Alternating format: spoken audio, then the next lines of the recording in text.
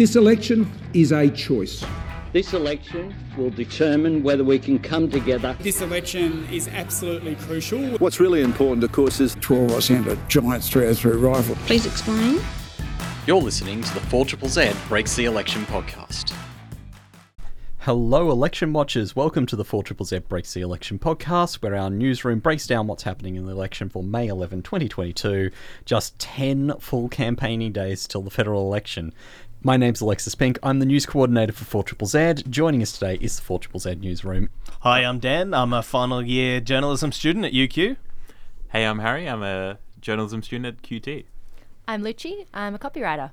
On today's podcast, Joyce Preferences a One Nation ghost, Albanese backs a big minimum wage rise, the Greens talk justice for First Nations people, and the prospects of the division of Griffith.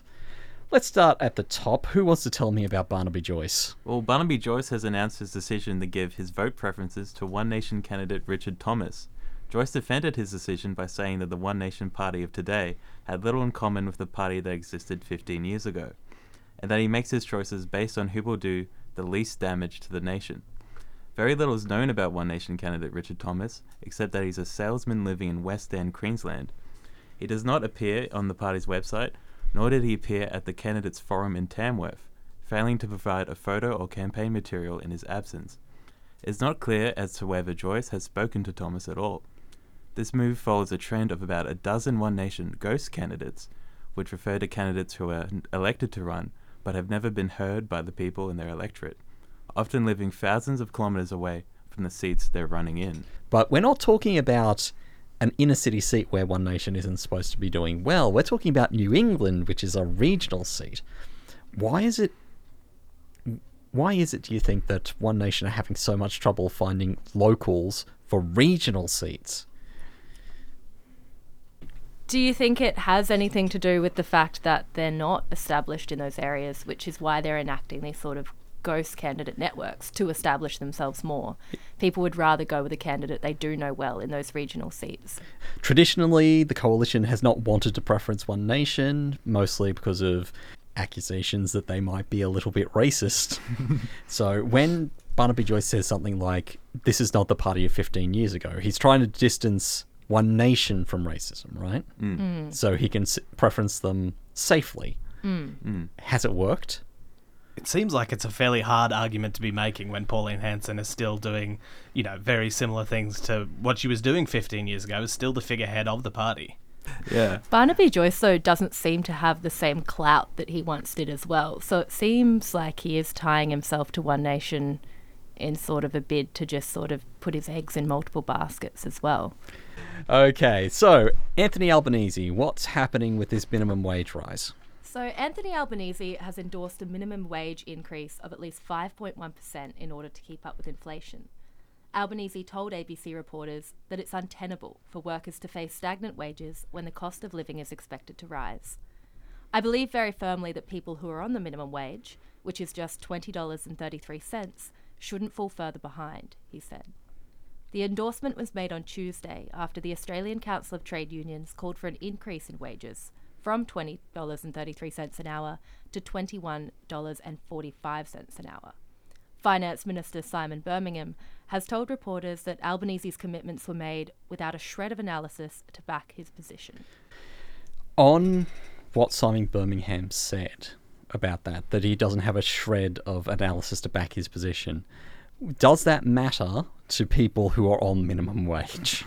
I don't think so. If he's made that commitment, then that sounds a hell of a lot better than, we've done all this analysis and we couldn't possibly make that commitment. This is a pitch at working class Australia, obviously. A move away from ALP line in recent times of talking about sort of high-level environmental and industry policy. It's very targeted. Is this sort of a shift back to a more traditional Labor Party frame? Absolutely, and I think it goes hand in hand with their housing affordability focus as well. They're sort of dual in one. They're targeting renters, they're sort of targeting people who might be able to afford their first home, and they're also targeting people on a minimum wage, which is definitely their traditional base. So I'll tell you about one other party that's been pushing on minimum wage and housing for quite a while. The Greens. Does this show that there's a little bit of vulnerability by Labor on these particular issues? Yeah, like as we're going to be discussing a bit later about the seat of Griffith, there's it's very contested between Labor and Greens, and to kind of have the Greens, more traditionally have that front-facing party for the working class, which traditionally was Labor. For Labor to pivot back to that is kind of an attack on the Greens, like the kind of scoop up a voter base that was traditionally theirs back in the day. While we're talking about the Greens, let's move on. What is happening with this Aboriginal justice policy that the Greens have in mind? Well, the Greens are wanting to establish a commitment to put more funding into organisations that defend First Nations people in the justice system. Included in the commitment is an extra $310 million a year to the National Legal Assistance Partnership, which coordinates legal aid and support for First Nations people. Green Senator candidate and former barrister David Shoebridge, who announced the policy earlier this week, has said that current services are doing the best they can when dealing with such a high workload. We have a racist criminal justice system that focuses on First Nations people and does not resource First Nations people to fight their causes, he said. Too often they're forced to take the plea and accept the conviction. All right, so let's talk about why this is being brought up now at all. It's not a common issue to see in the mainstream. Is there a driver to this particular issue? Well, it definitely is like a topic not discussed because it does have to deal with a kind of marginalized community, and like for the big major parties, they kind of want to focus on as many people as possible. But it's definitely an issue that needs to be discussed. Like when we think of issues in the justice system, we don't really think about it too often. It's kind of pushed to the wayside. But minor parties like the Greens, they get to talk about it more often. Yeah. So it should be said that no one in this room is Aboriginal or Torres Strait Islander at all. Nope. So we don't know how this will impact people directly. But we should also mention the Greens' current approach to the Uluru Statement as well, and how it's slightly deviated away from that norm. Is this a sort of approach to sort of bringing that camp back in and, addressing real issues associated with that? I was going to mention that it's sort of like a grounding policy to sort of reach the people in communities and, I suppose, in the Greens' estimation, affect more real change than the statement itself. Interesting. All right, so while we're talking about the Greens, I feel like we're talking about the Greens a lot today. A lot of Greens. Yeah. Yeah, so let's talk about the inner city seat of Griffith and its prospects during this election. It's a local one to us. What's going on there? So the Greens have said that they think the inner city Brisbane seat of Griffith is the second most winnable division for them, behind Adam Bant's safe seat in Melbourne. The division, which is made up of 57 square kilometres of Brizzy, including West End, South Brisbane, out to Mount Gravatt East and Cannon Hill, has been a Labor seat for over 2 decades. It was held by Kevin Rudd until 2013 and has been in the hands of Terry Butler since then. Terry Butler is the Shadow Minister for the Environment and Water and has already said that she expects a hell of a fight for the seat. She's going up against the Greens' Max Chandler-Mather, who needs a 3.5% swing to snag the seat. Locals in Griffith have indicated that affordable housing is a big issue for them, as nearly half of the residents inside Griffith are renters. So that's where we come back to our topic about public housing, and one of the big focuses for Labor in this election has been around public housing. Yep. So Labor could be feeling the Greens at their heels because of the results of the 2020 state election in Queensland, where Jackie Trad was ousted by the Greens in fairly spectacular fashion. So there were a couple of factors in that election that we should probably talk about.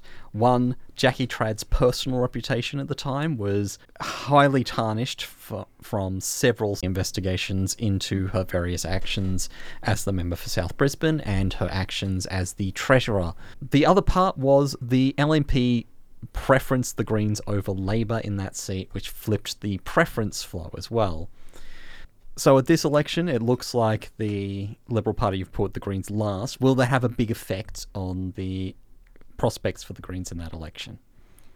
I don't think so. I mean, they usually put them last. I don't see how that new choice would make a huge difference. Also, the dynamics in these two seats are slightly different. The federal seat has a big block of LNP voting people overall. They're usually the primary vote winner in that area. Whereas at the state level, slightly different. The LNP doesn't poll quite as well in the slightly smaller seat and usually finishes third, which means the distribution of preferences will make a difference. That's all the time that we've got for the podcast today. Thank you for listening to the 4ZZZ Breaks the Election podcast. For more news, head to 4ZZZ.org.au/news or listen to 4ZZZ on 102.1 FM on DAB Plus digital radio, via the 4ZZZ website, or on your favourite podcasting app. If you have a tip-off or feedback about the show, please email us newsroom@4ZZZ.org.au, and if you'd like to support us here on 4ZZZ, you can go to 4ZZZ.org.au/support and subscribe or make a donation today. Thank you for joining us today. We'll see you tomorrow. Thanks, everyone. Thank you. Thanks.